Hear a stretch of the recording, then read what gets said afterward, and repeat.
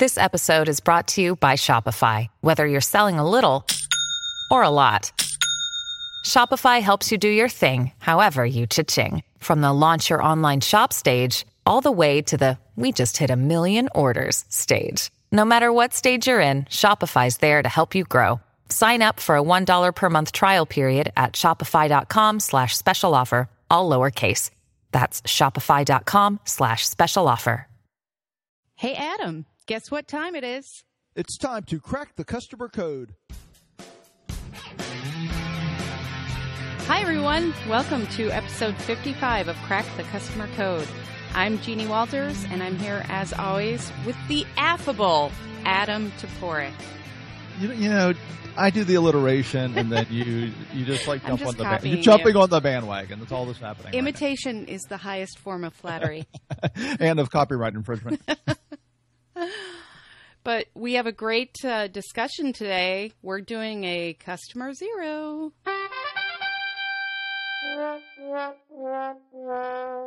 Ooh, so we haven't had too many Customer Hero Zeros in a while, so I'm excited to be back with Customer Hero, Customer Zero.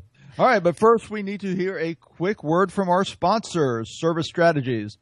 Service Strategies offers a wide variety of consulting services for support, e-service, field service, and professional services operations for technology companies. They have helped industry-leading service and support operations enhance operational efficiency and drive world-class levels of performance while improving customer satisfaction and loyalty. Join Service Strategies at their Service Industry Summit event, which brings together leaders from companies like Cisco, Dell, and others to discuss the challenges of a changing service landscape. As part of the event, an informative customer success workshop will be held on October 27th. Visit servicestrategies.com to learn more. And if you're trying to reach business leaders or CX professionals, our podcast reaches this specialized group twice a week. Go to crackthecustomercode.com/sponsor for full details. So, Adam, we are lumping a whole bunch of brands together in the Customer Zero bucket today. I'm sure they will all love being together. And it's not really about the experience that they're delivering. It's about how they are viewing what customers might care about, in my humble opinion. Well, your opinion should remain humble. That's my theory. That's my not humble opinion. So I don't know if you've been following some of the hubbub out there that people have noticed when brands change their logos. Have you noticed any of that? You mean the, I don't know what to call them, the Twitter villagers with the pitchforks and the yeah, there's definitely torches? There's definitely an aspect to this that is that group. But I think you can trace this back even before Twitter. Do we even remember the days before Twitter? It's hard to imagine now. I mean, I certainly can based on my age, but you know, of course. Yes, thank you. I can't recall. But recently, a couple brands came out and changed their logos. Spotify went to a lighter green and removed the black from their font in their logo. Google, of course, changed their logo, and it became what's lovingly referred to as a flat logo now, instead of the kind of bubblish font that it had in the past. Verizon just went through a rebranding as well. And the reason that I'm bringing this up is because I think sometimes there are times when it's great to change a logo. It's great to rebrand. However, sometimes they come out with this as if it's going to change the customer experience. And it's not. And there are times where, for instance, with Spotify, they just went through another type of hubbub around their privacy statement, right around the time that this new logo was launched. So the response on Twitter that you're talking about with the pitchforks and everything, some of that were people saying, hey, nice press release about changing your logo. I'm really concerned about the privacy statement changes that you made. And they would respond with things like, here's more information about our logo. Oh, well, that's just bad. That's a whole different thing than changing the logo. That's just bad, customer service responses. And I'm a fan of Spotify, as you know. I love Spotify. I love getting playlists. That's good because they know everything about you now. So that's good that you're a fan. Hopefully they'll use their powers for good. Well, they backed off of that because of the reaction. But it's just a great example of how sometimes I think marketers and agencies and folks who are wanting to be creative, they go, oh, we need a new logo. But they might be sick of their logo because they deal with it all the time. But customers rely on it to understand the identity and to find things on their computer in some cases and all of that good stuff. And it reminds me of a few years ago when American Airlines came out with a press release saying, we have a new customer experience, and they had changed their logo. And they got swift response from customers saying, you know, it's funny because I'm on one of your planes and the experience is still not great. And this is why. And I wrote a blog about it because it was so fascinating to me that we can talk ourselves into these things as marketers sometimes. And it's reached kind of epic proportions again. And I feel like we go through these phases where everybody gets excited about their new logo and customers are kind of scratching their heads saying, okay, what does this change for me? And how does this solve the issue that I'm actually having as a customer of your company? So when I mentioned the people with the pitchforks, you are they. Is that what it is? Okay, so I'm is the this one a part carrying of the torch. Is that what it is? Is this the part of the show where I get to disagree? Go for it. Okay, actually I half agree. So I think there's a couple of issues here. One is, what is the purpose of the logo? Because I think you are lumping a lot of companies together, and not all of them were dumb enough to come out and say, well, this means our customer experience is better. Right. Because as soon as you do that, you're basically in trouble because immediately somebody's going to be having a bad customer experience in your very large organization. Yeah. Not so much. Yeah.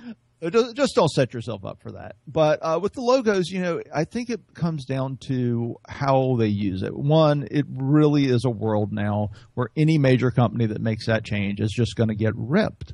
So it's hard to do in today's environment. I actually feel sorry for some of the companies because there are legitimate reasons to change a logo.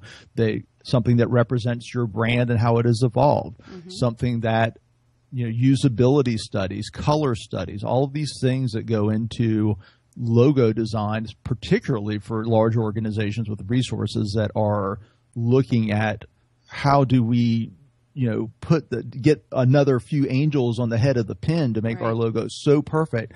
And I think there's a lot of that in these decisions with at least most major companies. Now, a lot of major companies, you would be surprised how seat of the pants some of these things are and how some department goes, hey, we have a pretty new logo, and, you know, the CEO signs off on it. So I think it's a mixed bag, and that's my sort of takeaway. Not all of them. It's hard to go off the reaction because I feel like any change now is going to get a reaction. Oh, it will. It will. You know, and there was the Tropicana case, which I think we had talked about before, where, you know, there was a real world reason. I hate your new logo. I hate colors. But in the Tropicana case, it was like, hey, I can't find your product on the shelves. Right. And it was a beloved logo or brand identity, I should say, with the orange with the straw in it. People knew that was Tropicana. They felt passionately about it. And to take that all away, they felt like, what is this? Why are you doing this? And they can't find the product that they love. Right. And that's where, you know, that's almost like, even though that was a product design, not a logo design, it's sort of the new Coke thing. It's like, they don't, it's like sales are slipping, things aren't going well, but you don't realize how much the core, you still have a core customer base that's really big. Right. So it's more about trying to do an evolution instead of a revolution. Right. And a complete overhaul. So in that case, like, that's a real world criticism that really has an economic impact. But some of this is just like, forget it. I mean, it's like everybody with a marketing blog is going to take you down just so they can get their blog posts to the first page of Google. Right. And I agree with that there is always going to be a reaction. But I think, to your point, and where we are agreeing, it's about intent, it's about need, it's about understanding how to roll it out in a way that makes people somewhat comfortable. People are never going to be comfortable with change, no matter what you do. But at the same time, you know, I went to University of Missouri, go Tigers, and when I first started receiving mail from them when I was, you know, a potential student, everything had this big paw print on it. That was kind of that was their branding. What they started realizing was, okay, the paw print was used by all these different universities. Clemson University used it, a whole bunch of other ones.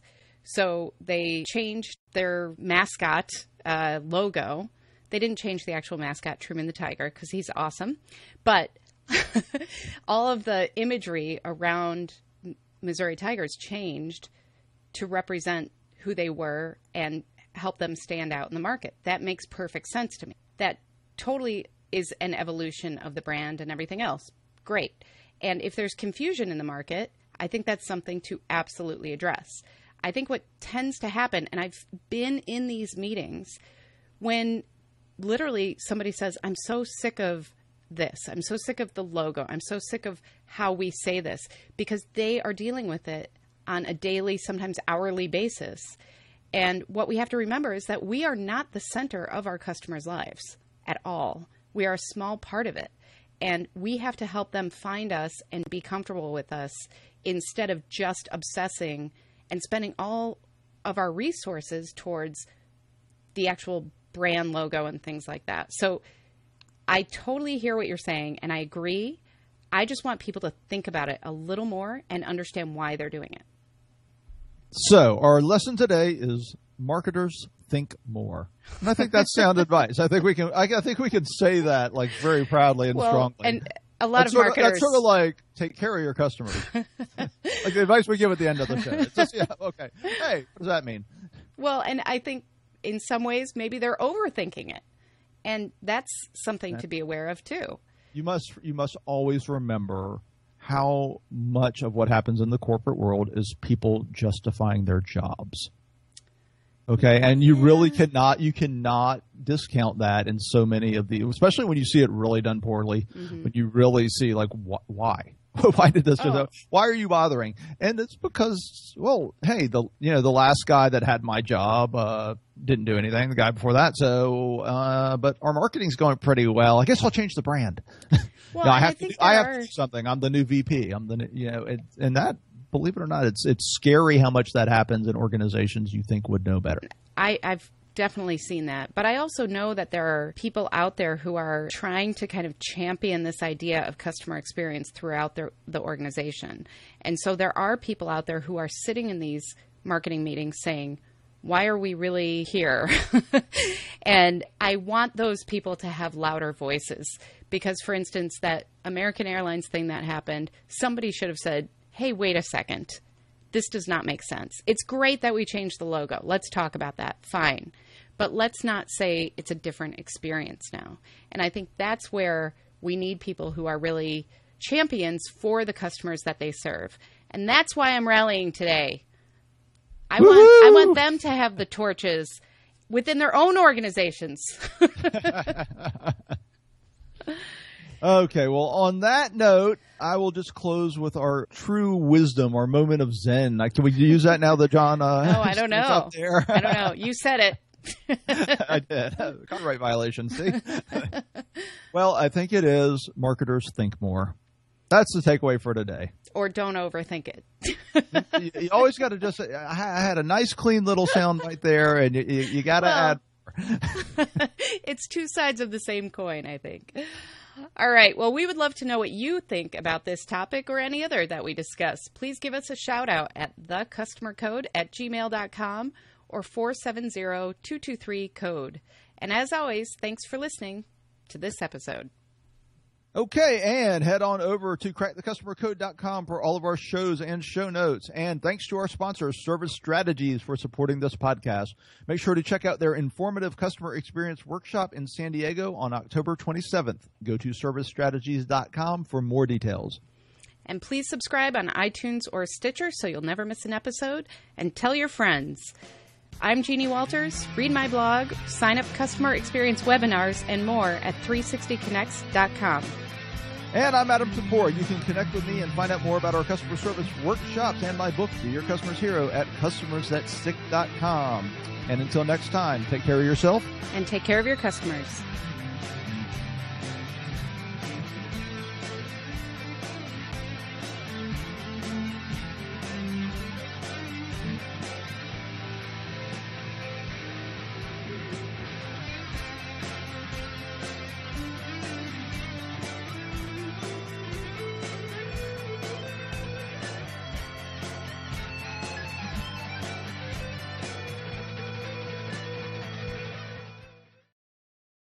This podcast is a part of the C-Suite Radio Network. For more top business podcasts, visit c-suiteradio.com.